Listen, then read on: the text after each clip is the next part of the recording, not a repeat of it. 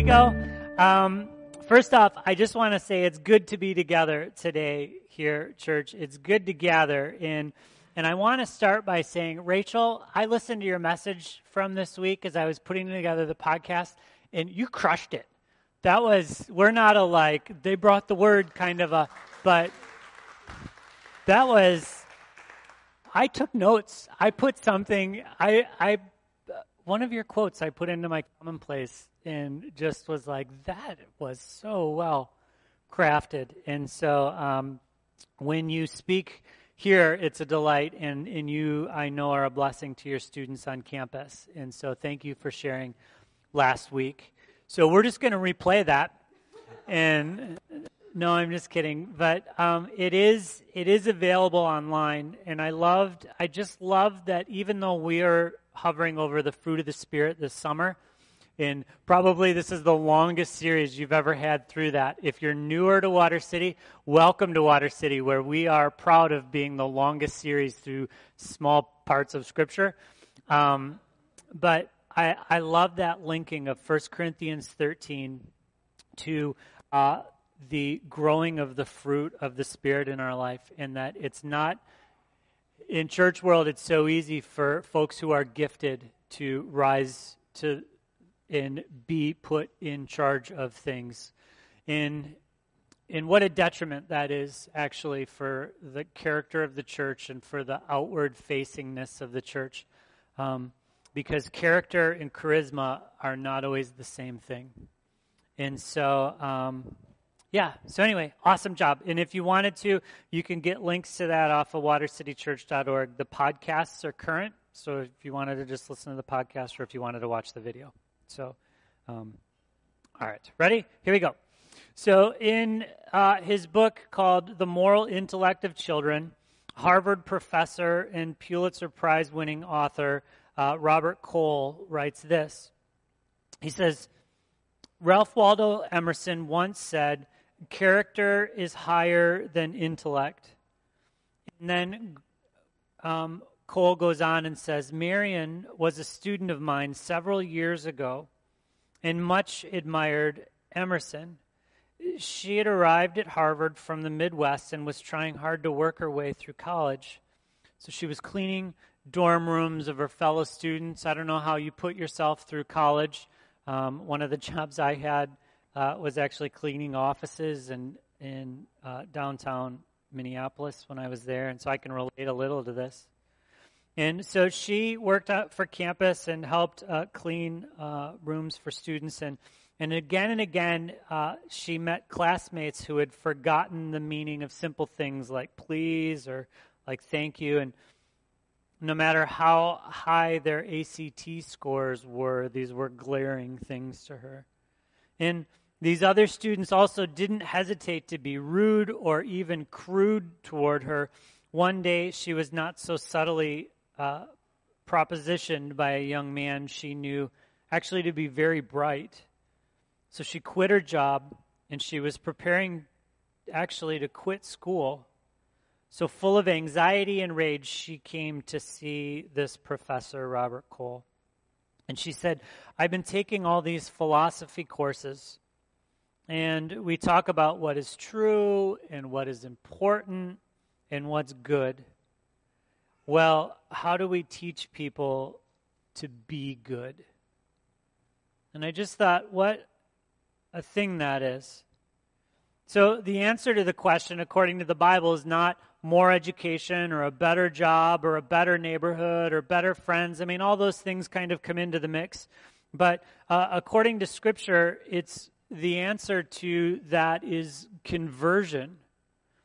And no one can learn to be truly good, for the Scriptures say only God is perfectly good. And the light of true goodness, though, dawns in the heart of every believer when God shines there. And so this morning, we're continuing to soak through the words of the Apostle Paul. He's writing to the church specifically in the area that's modern-day Turkey, referred to as Galatia, or the letter to the Galatians. This isn't one city or it's kind of a region. And there's a lot of things going on in this area, and there's kind of, even though it's easy to think of this as kind of just old, there's various cultures here. There's various things going on. There's various groups even within the church. The church has never been a place where everyone thinks the same, eats the same, listens to the same things, reads the same things. And actually in the ancient world, it was oftentimes just as tumultuous as it sometimes is in the modern world, where you had a slave over in one part of the sanctuary or in one part of the house church, and you'd have their slaves in the other part of the house church. And what did that mean? And how did they follow Christ together? And what did it look like for that story to begin to be transformed? And so Paul, writing to the church in Galatia, has a lot of things going on, but we've been looking specifically at Galatians 5:22 and 23 in the context of the bigger picture of chapter 5, which is not an easy chapter we saw a couple weeks back. So if you've got your Bible, we're going to be in Galatians this morning, and then we're going to be a little bit in the Gospel of Luke. Actually, that's not true. We're going to be a ton in the Gospel of Luke, but I say a little bit, so I'm reminding myself to go fast. All right, where'd Galatians go? There it is. I've told you the story of the first time as a teenager I got to share on a Sunday night at my church, and I didn't put a note in all my Bible points, and so a vast portion of my sermon was looking for the page. It was really exciting. Here we go, Galatians chapter 5. How about you read this? Can you read this? Let's you read this. Go.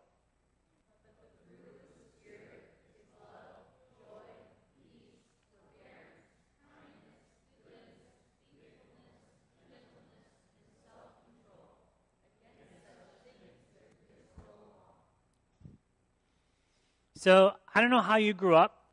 I don't know if we've been in this for a while, so this isn't first look at this. Maybe for you in your home, and I've seen this, and this isn't a bad thing. These were actually somewhere in the house, these words as in examples of what it looks like to be shaped into the likeness of Christ, that you saw love, and you saw joy, and you saw peace, and you went, okay, well, this is what it looks like. Or you grew up in a Sunday school class where maybe these were in a border around the room. Or you in youth group had a youth pastor or a youth leader who dug in on this and really went wide. Or maybe this is fresh stuff for you, and this is a first pass on this. These things, and we're going to dig into this a little bit more in the next couple weeks, the idea of this. But these are more than just your natural tendencies in life. In his book, Galatians for You, Timothy Keller, if you're looking for just doing deeper Bible study in general places, the whatever for you is New Testament, Tim Keller, are great, user-friendly reads. But in Galatians for You, Timothy Keller, former pastor of Redeemer Church out in New York City, writes, and he's talking about these, and he talks about these in a way that he says, you may look at these and go, I am naturally, good's maybe the wrong word, but you know what I mean. I'm naturally good in a few of these. We all have folks in our lives who maybe are bubbly and full of joy and are quick to get to know people. And in my circles, I talk about those extroverts as otters. And you know who you are, otters. If you've been to our zoo, our otters are not otters, are they? They're always like hiding. We have introverted otters. They didn't get the memo. But being an extrovert is not the same as having the fruit of the Spirit, joy. Now, these aren't multiple fruits. This isn't pick and choose. Okay, God, this year I'm going to take a little bit of joy. Everybody who's anybody knows to not ask for patience. That's why we took it off the list. And it's still in there. We just have different words for it. But okay, God, I'm going to take a little of these. And then, yeah, you can pray that way, But this isn't a sliding scale. I'm going to take a little more of this and a little less of this off of the buffet table of God's working in my life kind of a thing. This is a whole. And it's a whole because this is shown from who God himself is. God is full of love. In fact, Scripture says he is love, which is amazing and full of joy and full of peace and full of forbearance and kindness and goodness. And this is who he is. He doesn't have to get up in the morning, which is a funny picture of God who never sleeps, but I'm going to be more joyful today. I've been a little grumpy to the world for the last. No, God is a God of joy. And we see that in Scripture. And so when we're looking at these things and contemplating these things and even looking at them through the lens of our own lives, how much am I living a life of joy or of peace or of forbearance? If you are an extrovert, you may feel like, I do this. I am a person of joy. Or if you know how the world works, then, okay, well, I'll put on my joy hat. I'll be an extrovert today. Your natural tendencies are not the same as the fruit of the Spirit. Because you can be a person who is an extrovert, Keller says, and also be a person full of anger. And so it's not a matter of saying, I have joy, I'm an extrovert. It's, am I growing in all of this? And that's why at first pass it might feel a little like semantics to go, well, this is one fruit, not a bunch of fruits. And I've slipped myself, even in this series. If I got a fine every time I said the fruits, plural, of the Spirit, you could probably get a cup of coffee, because I grew up thinking that way. But the trouble with thinking that way is then it lets us off the hook in some areas, let's be honest. And because this is so much unnatural to us in a lot of ways, it's good to be let off the hook sometimes. Right? Just me? Okay. You're not sure? You don't want to move because you don't want me telling you to get a drink? That's fine. So this morning, we're going to take a look at goodness. These are more than good character traits that we should try to develop into the life of our kids. But they are that. But they're more than that. And so in the passage right before this, and Rachel touched on this a bit last week, and we looked at it more a couple weeks back, that we are to move away from the old life that we've been dying in, Paul says. That me first, protect myself, feed my desires, feed my passions. And actually, I wished, you ever pick up a book after you're in the middle of a thing, or you find the YouTube video that's showing you actually how to fix the dishwasher after it's all apart? And you're like, oh, I didn't need to take all of that apart. Anyone do that? Just me, right? I wished I would have picked up this book when we started the series. Because Keller does this beautiful job. And sorry, we actually have a couple quotes we're going to quote too. It's just spilling. I'm narrating it. But Keller in this talks about passions and desires, which Paul talks about in Galatians 5. And he says, move away from your passions and desires, the things that lead you into the acts of the flesh. And then he gives the sin list, which is super uncomfortable. And on first pass, it's like, well, what's wrong with a passion? What's wrong with a desire? Like, if you've had a good teacher in your life, they said to you, follow your heart's desire. Do something you're passionate in, right? You're a painter. Be a painter.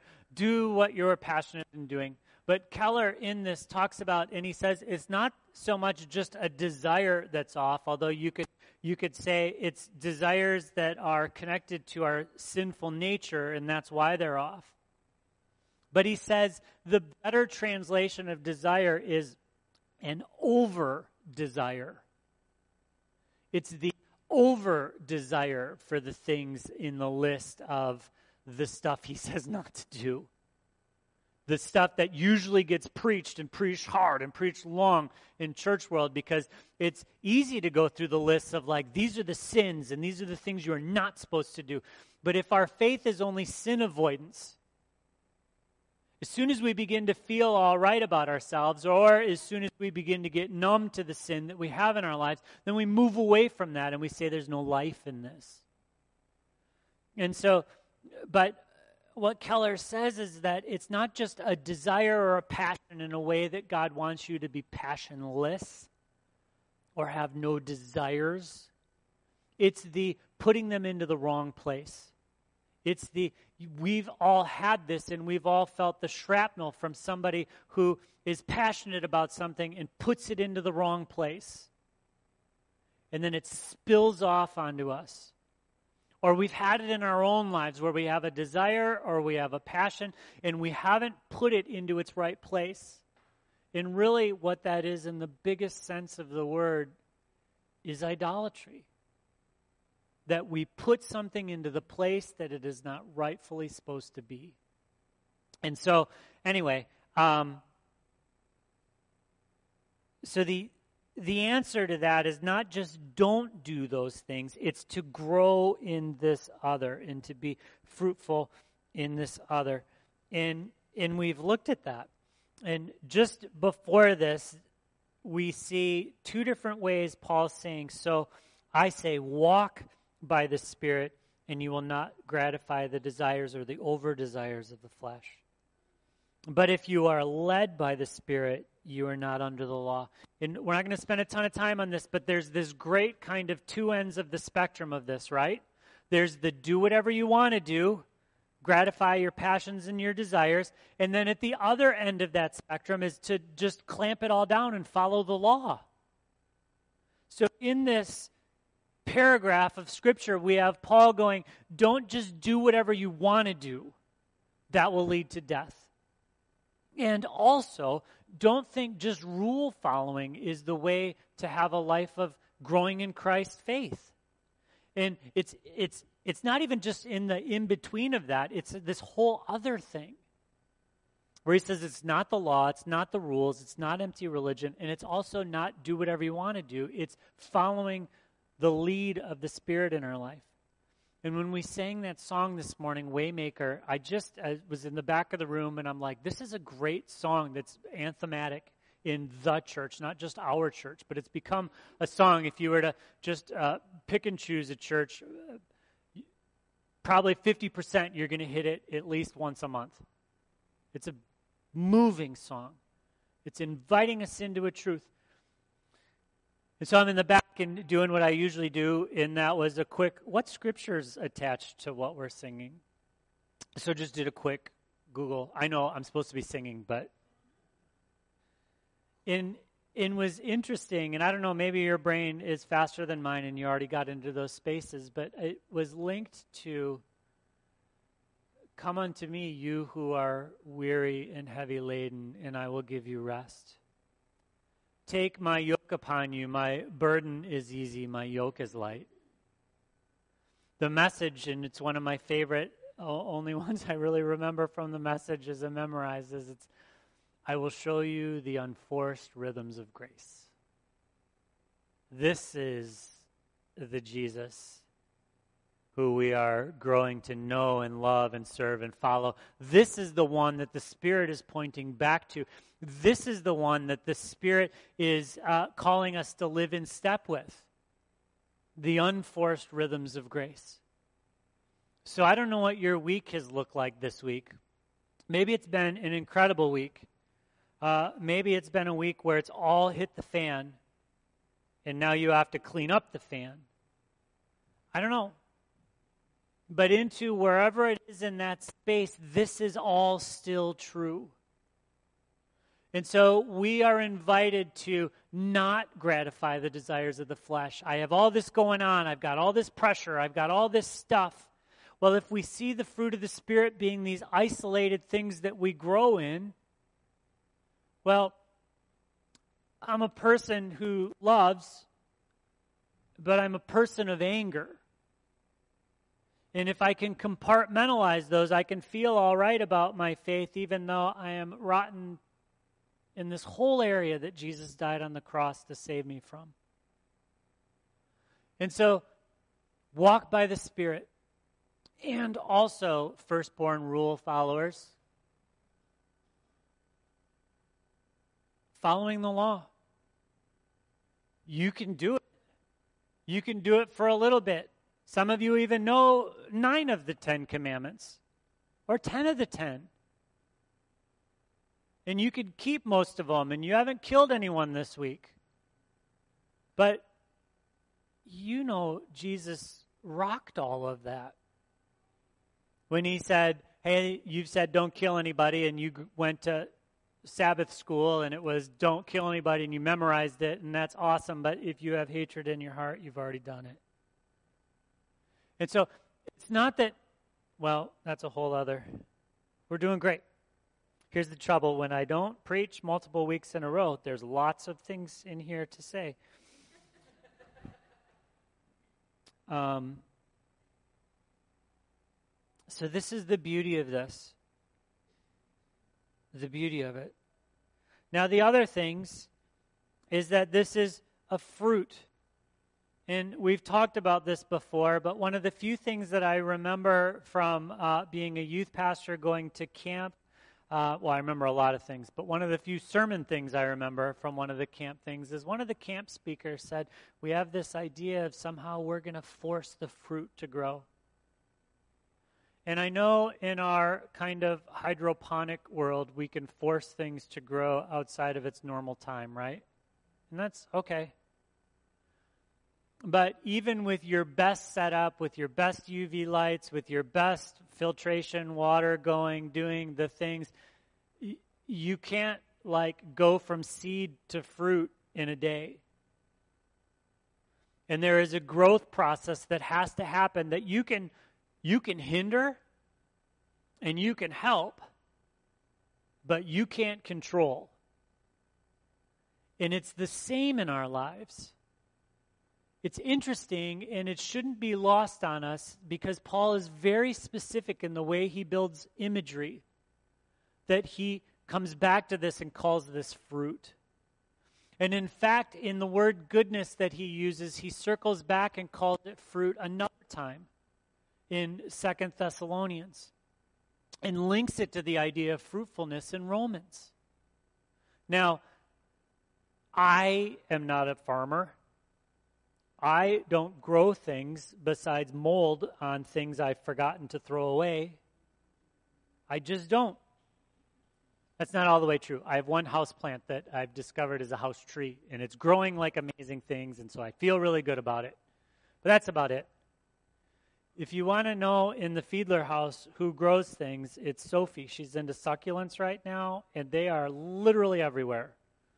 They're like trebles, and they're just... That was a really good Star Trek reference for... There's trouble with them, and they're tribbles. Okay, never mind. Back to the notes. You can't force this to grow. You can hinder it, but you can't force it. You can help it, but you can't do it on your own. And there's peace for us as followers of Christ in that, because you may be looking at your own story going, I've been at this a while and I still feel like I'm dealing with patience. Or I've been at this a while and I don't know that my first response is always love. And is this even working?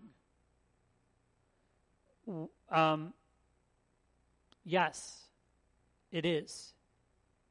Because the thing about the imagery of fruit is it's not dependent on you. You can hinder it, but it's not dependent on you. And the reality is that God in his time is growing these things in you. And so we are growing in this fruit.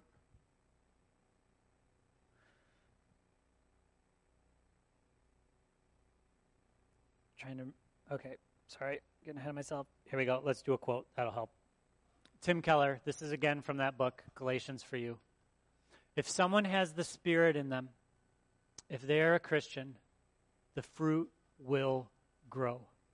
Now, I know this is a little Reformed, and this is a little Calvinist for those of you who want to get into some theology. We're not Calvinists. We're not Reformed here. Or I don't know if we are. But, no. But there's truth in this. It's inevitable.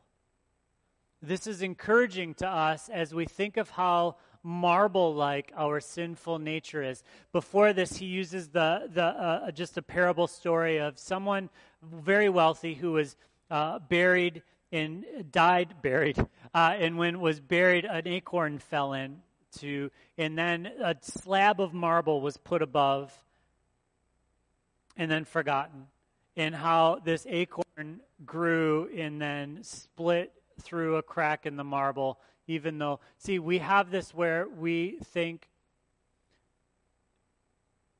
of how marble-like our sinful nature is. It's never going to change. It's permanent. But it is also challenging. This reality that fruit will grow, it forces us to ask, if we've been Christians for a few years or more, is there fruit growing in my life? And this is the kicker. We are saved by faith, not by works, not by growing fruit. Okay? Saved by faith, 100%.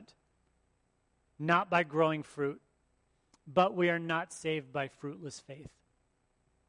A person saved by faith will be a person in whom the fruit of the Spirit grows. You are not in control of that growth. You can hinder it. You can help it. But it is the fruit of the Spirit, not the fruit of your will. And the other side of that is that it does need to be growing. And so here's the thing in this, and this isn't to lay a heavy burden on you, and don't worry, I'm on page 3 of 4 and 2-line page notes. The good news in this is that when we surrender our lives to Christ, then the Holy Spirit is at work and present and seals us. And then the Holy Spirit is working in us to produce fruit. And so because we're not in charge of the timing of this, you might look at your life and go, I am not actually more loving, more forgiving, more patient, more kind, more meek, more forbearing. And yet, when it hits in your life, are you undone the same way you were before you came to know Christ? Or are you undone the same way you were 5 years ago? It's one of the really good reasons for a Christian to keep a journal. Not because, well, first of all, we're all ADD and none of us pray really well, and so writing it down helps. But also, going back into a journal or a commonplace book reminds you of where you were and who you were.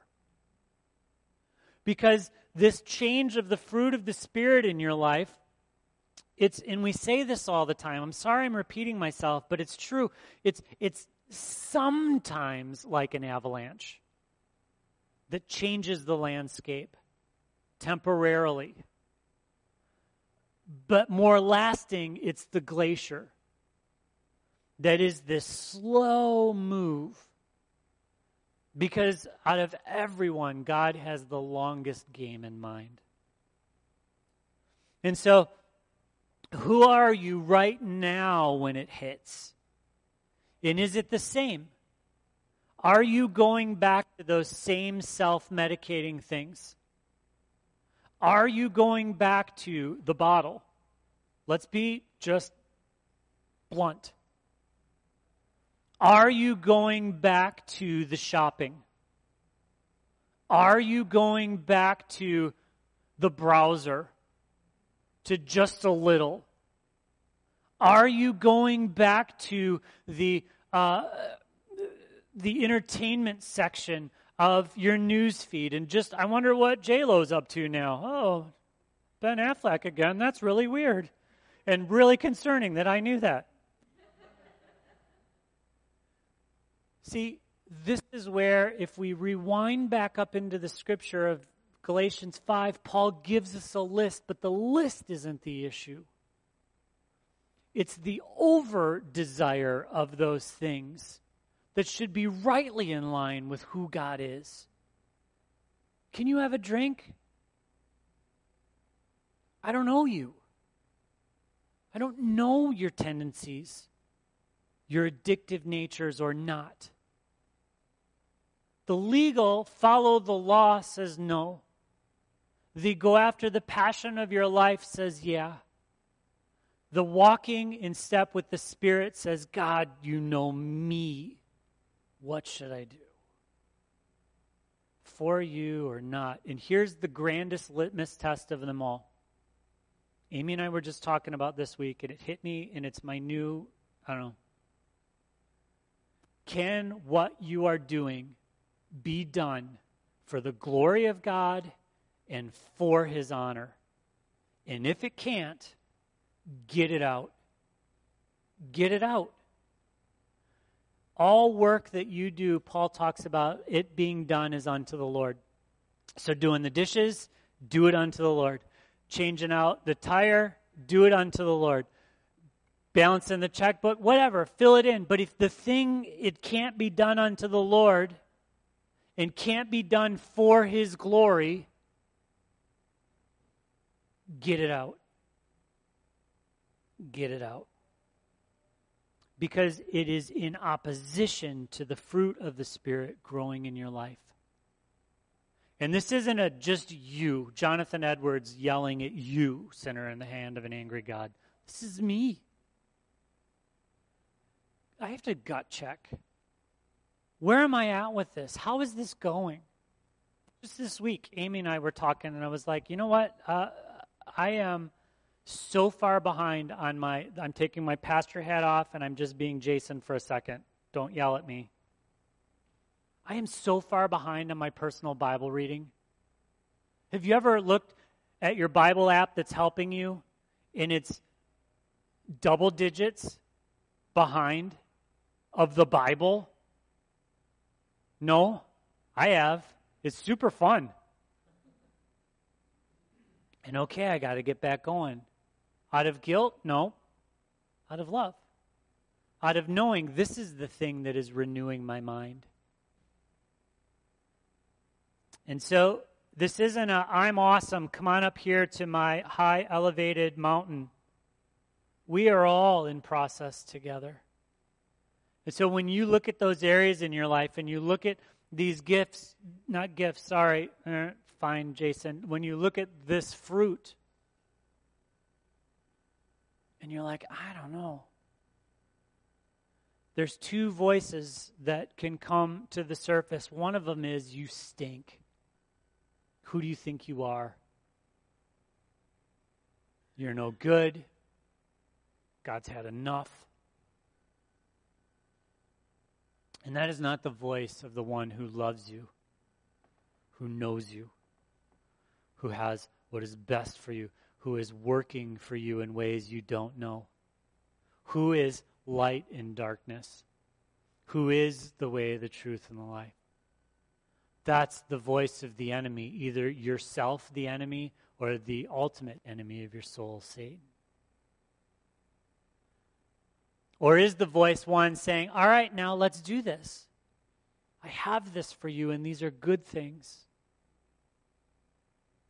So goodness, don't worry, that wasn't all intro. I mean, it was. What do you think of when you think of goodness? What comes to mind? Doing the right thing, love? My wife. Let's take the offering and go home. That's good. That's good. Because that's the follow-up question to this. Who do you see goodness in? In church, one of the reasons we gather together, it's not just to be entertained for an hour and a half on a Sunday. There's better entertainment. It's that we might do life together, to be encouraged by others' story, to see things in other followers of Christ who are also walking this path, who have failed and found grace, who are in the midst of turmoil and trusting, who are at the edge and just holding on with fingernails. And so it's not wrong for when you think, who do you think of when you think of goodness? So Webster says goodness is the quality of being morally good or virtuous. The theologians say goodness in a biblical sense is uprightness of heart and life. The Greek word agathosune, close, right, Norm? No, okay, is we translate as goodness or integrity. And it's, Keller says, being the same person in every situation rather than a phony or a hypocrite. This is not the same as always being truthful, but not always being loving. Goodness is not being truthful in every situation without being loving. The fruit are not separatable. Gifts are separatable. Natural tendencies are separatable. Goodness is truthfulness and love together. It's not just getting stuff off your chest to make yourself feel or look better. Well, thanks, Tim. How many times have I found myself in this, thinking I was crushing it on goodness, and yet nursing some bitterness? And it's not that I'm not a child of God in that setting. This isn't about salvation. This is about coming into who He created you to be, which is being shaped into the likeness of Christ. Not that you are a little Christ or a little Savior, but that you are a reflection of who He is. Now, if we had a lot more time, we would turn and we would read a scandalous story in Luke chapter 7. Can I invite you to read this in its entirety at some point today or this week? Luke 7, there's a story similar to it. Some scholars say it's the same story. Other scholars say it's not the same story. It doesn't matter. Matthew records an also anointing story of Jesus. But Luke records the details very, very differently. In Luke chapter 7, we have this, and as it starts to go, you'll remember, but Jesus was invited to dinner at a Pharisee's house, and they reclined at a table. So common table in the center, everyone would kind of lean into the table with your feet out, not sitting in chairs, all dignified. And so you'd reach into the table, kind of reclined and feet out, and while this dinner was going on, and this would have been a common thing, if there were teachers, itinerant teachers, or rabbis going around the area, if you had means and wanted to elevate your social status, you would invite them over, and it would happen in such a way that the windows were open so people could see. And so Jesus gets invited over to this Pharisee's house, and that doesn't automatically mean he's a black hat, just because he's a Pharisee, but he gets invited over. But there was a woman who lived a sinful life, and she learned that Jesus was eating there at the Pharisee's house, so she came with a jar of perfume, which would have been used in her trade, we'll say, because there's kids in the room, you know. So this jar of perfume would have been used in her trade that she would have given to the folks who came to see her for her trade.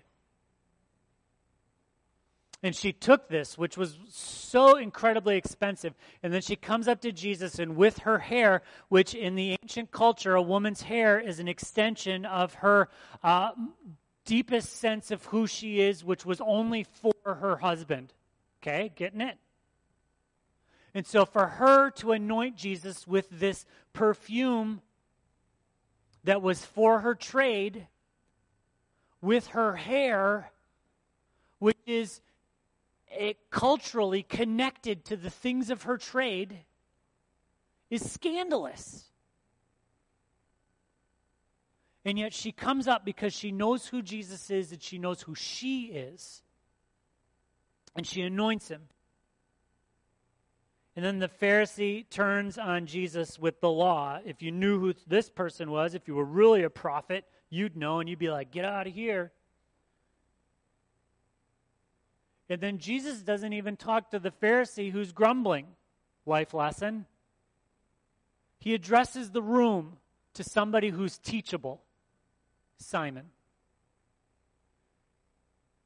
And he says, hey, I have something to tell you. Tell me, teacher, Simon says. Some folks owed money. One was more than the other. The one who got forgiven the more. Who do you think is more aware of the debt forgiven? And Simon's like, boom, I know the answer. The person who owed more. And Jesus is like, yep, you're right. And then he goes on and he calls out the thing going on in the room. He says, here's somebody who knows the depth of her need. And don't hear this as a patriarchal thing. In fact, what this is it's a reordering of the thing of society. And Jesus is seeing this woman and giving value to her when everyone else in the room only saw her as her trade. And so Jesus sees her and invites her into the moment with the windows open and people watching. And he commends her for what she's done. And then he says to her, your sins are forgiven, which she did not ask for. And then the other guests began to say among themselves, who is this who even forgives sins? You weren't allowed to do that. Sins weren't against you. You don't forgive sins. I don't forgive your sins. I'm just me. You may have hurt my feelings or wounded me. If you ask for forgiveness, I'll forgive you. But you're not sinning against me. If you come at me, you're not sinning against me if you're in sin. You're sinning against the Lord. And only the Lord can bring forgiveness and offer forgiveness. And they recognize this. And they're saying, is this dude who thinks he can even do that? Only God himself can forgive sins. And then Jesus said, your faith has saved you. Go in peace. He doesn't even address their question. He's all in on her. Jay, what does this have to do with goodness? See, it would be easy to just preach just this story. And if we did, we would say Jesus did this out in the open in front of everyone else. Maybe it was a teaching moment. Maybe he was using this person as a living story or wanted to get this point across or whatever. See, but Luke is beautiful in the way he crafts his stories. And so this week, dig into Luke chapter 7. And also this week, this one's a shorter one, dig in on Luke chapter 5. So in Luke chapter 5, it's just a super quick story. Jesus comes into a town. It doesn't say he's with everybody. It doesn't say there's a crowd. It just says he comes into a town. And when he comes into a town, a dude with leprosy hears he comes and comes up to Jesus and he says, Lord, have mercy on me. And Jesus meets him there. The dude says, Lord, if you are willing, can you make me clean? Jesus says, I'm willing, be clean.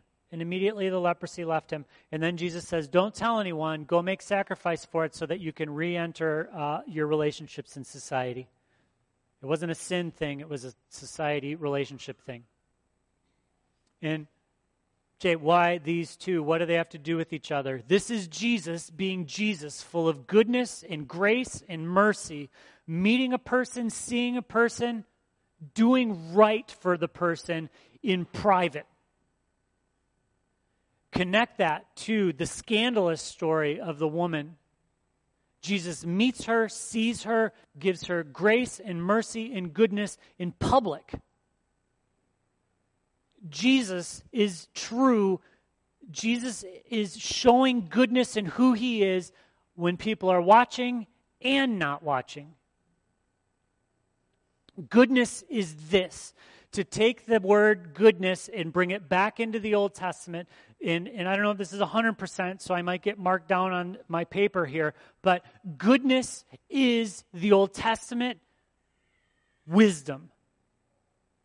Wisdom in the Old Testament is knowing the right thing and doing the right thing for the right reason. Goodness is knowing the right thing and doing the right thing for the right reason. And if you do a word search on wisdom in the Old Testament, you're going to run into a couple things. Like a massive theme. God's people are to grow in wisdom. We are to be people shaped by goodness. Paul, writing to the church for the second time, at least in 2 Thessalonians, says, with this in mind, we, his team, constantly prays for you, the church there, that our God may make you worthy of his calling, and that by his power he may bring to fruition your every desire for goodness and your every deed prompted by faith. We pray this so that the name of the Lord Jesus may be glorified in you and you in him, according to the grace of our God and our Lord Jesus Christ. This is Paul's prayer for the church then, and it spills down to us now. I could give you a list of 25 things that you could do to do good things. If you go into the ancient world, last thought, you go into the ancient world and you look for this Greek word translated as goodness, you know where you're going to find it? Only in Scripture. Only. It's not in any of the other ancient Greek texts. This is not a Greek virtue. This is godly character.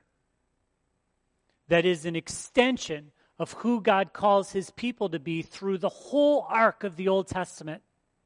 This isn't a, you've been with me for a little while, now I'm going to zig when you thought I was going to zag. This is true to the character of God all the way back to the beginning when he created and said it was good. And so this isn't even, we could do a whole nother series, or a whole nother thing next week on all of the passages of Scripture that point to God's goodness. He calls us to live this because it is who he is. He causes the sun to rise on the good and the evil. He causes rain to fall on the good and the evil. He gives breath to the good and the evil. He created, one theologian says, flowers. You need a lot of things.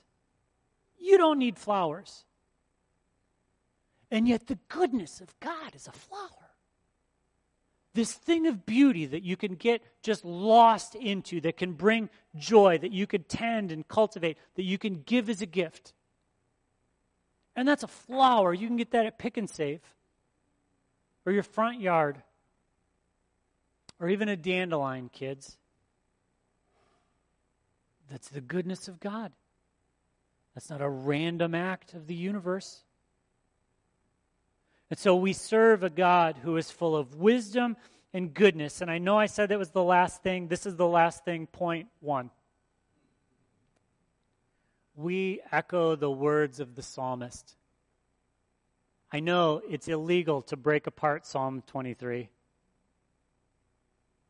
But this is the closing of the prayer of David that we repeat at funerals, that we give in graduation cards, that we get tattooed on us sometimes, that we have in plaques in our house that we know so much we don't even hear it. Surely your, God, goodness and love will follow me all the days of my life, and I will dwell in the house of the Lord forever.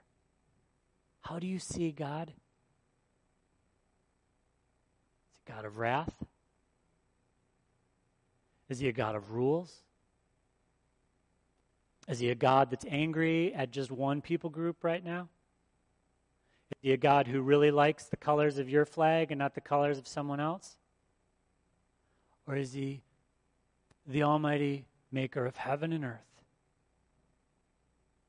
who is full of goodness and love? And so I don't know where you're at this morning in this, but let this just saturate.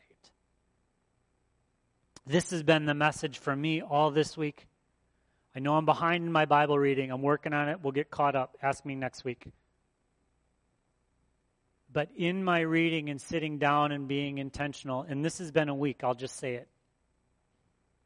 In my reading, there has been spaces where God has spoken to me through his word in the Psalms. Why? Because I'm awesome? No, actually. In fact, these are messages I should have had 44 days ago. That's how far behind I am. And yet God, and in your life,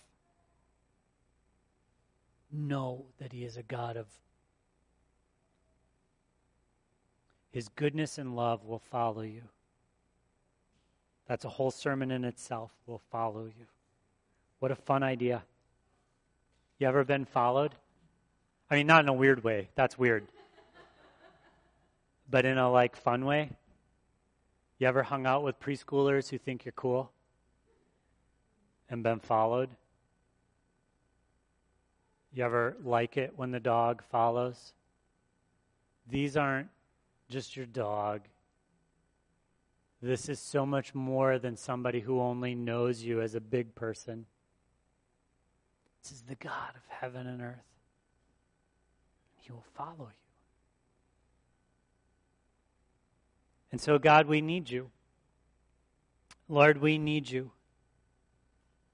God, thank you for your word. Thank you for your drawing out of us, Lord, our overpassions and our desires, drawing them out of us like a poison, like a rattlesnake bite that you pull. God, help us to put to death our old self.